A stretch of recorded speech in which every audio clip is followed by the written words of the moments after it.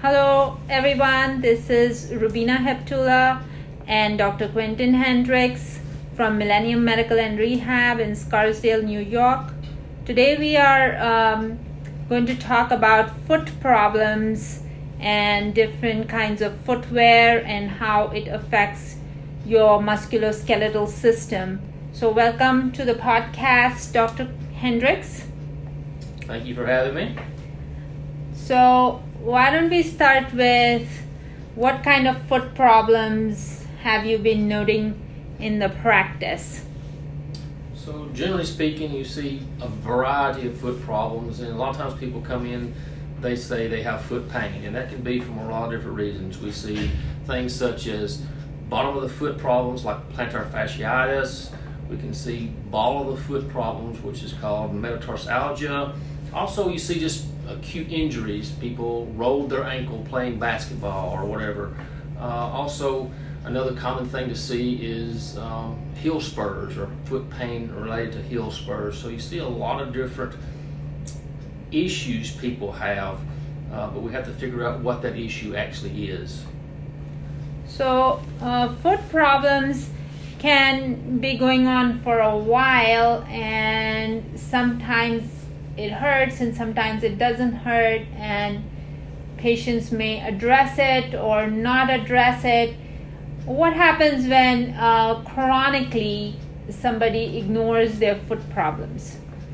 Well, typically like any other issue you see that there's a chronic problem that we don't address is it typically gets worse over time because your body has to compensate for that. So if I have a foot pain on my right side, over time I'm going to compensate for that and try to put more weight away from that, or I'll try to walk differently, or maybe even wear different socks, which causes me to wear different shoes incorrectly. So typically over time we see things get worse if we don't address them.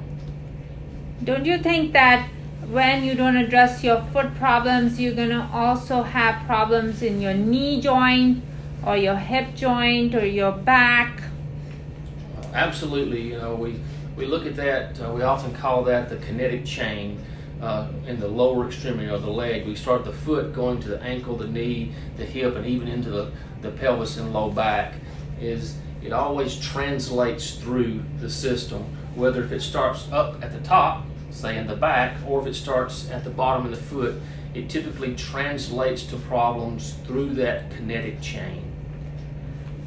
A lot depends on the kind of foot support we have, and in the summertime I've seen a lot of people wearing flip-flops. What are your thoughts on foot support? It's key. It's very important. Oftentimes I'll tell people, we have a lot of patients who maybe in the medical field, nurses, people who are on their feet for long periods of time, and I almost always tell them you have to take care of your feet because that's the foundation of everything we do. And so people who wear improper shoes, and I'm like you, the flip-flop, the flat flip-flops that have zero support are absolutely detrimental to your feet, and you're almost guaranteed to have problems at some point in time. So it's so important to have good support of your foot, the arch of your foot, the heel of your foot, the foot stability itself is important, and so a good pair of quality shoes is vital. The other things I notice with women's shoes is the open toe shoes, and when you come into the gym here for exercising, you could drop a weight on your toes. So it's really important to exercise, I think, with closed toe shoes so you can protect your feet from injury. So I always encourage people to wear good supporting shoes while they are exercising, whether they are exercising their shoulder or they're exercising their leg. Having good support is important. The other thing that we wanted to talk a little bit about was women's high heel shoes and the effect it may have over the long term. What are your thoughts on that, Dr. Hendricks? There's no doubt that it can have an effect. We've always seen in the past that pretty much anything of a heel raise above about an inch and that can vary depending on the person, is putting abnormal stress on the system. In other words, if my heel is raised with a high heel more than that inch to maybe an inch and a half, then it's going to translate into issues with our feet, our knees, our hips, our pelvis. It changes the balance point of our body because we raise our heels off the ground. It can shorten the calf muscle over long term, which leads to tightness when we try to put the feet flat, which again will alter our gait, alter the way we stand and move. And so there's no doubt that heels that are higher than a certain amount are going to cause problems down the road. Many people don't recognize it until later down the road. They may have a hip problem or a low back issue, and it may have all stemmed from an improper shoe with a high heel on it.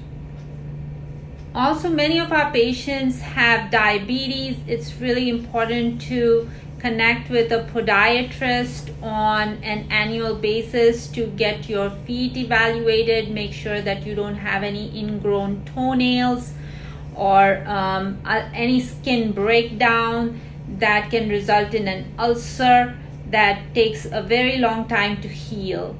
Also, many patients are on blood thinners.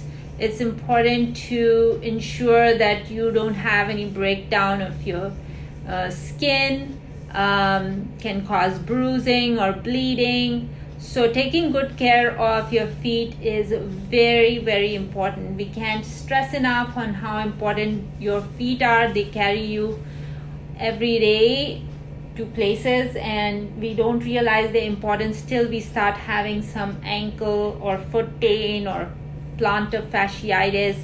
So do put some stretches into your daily routine for your feet. Your feet will thank you for that. So if you have any questions or comments, do leave them at the bottom of our podcast or on our YouTube channels, or you can send us an email back.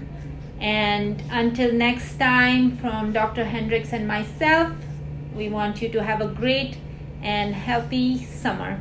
Take care.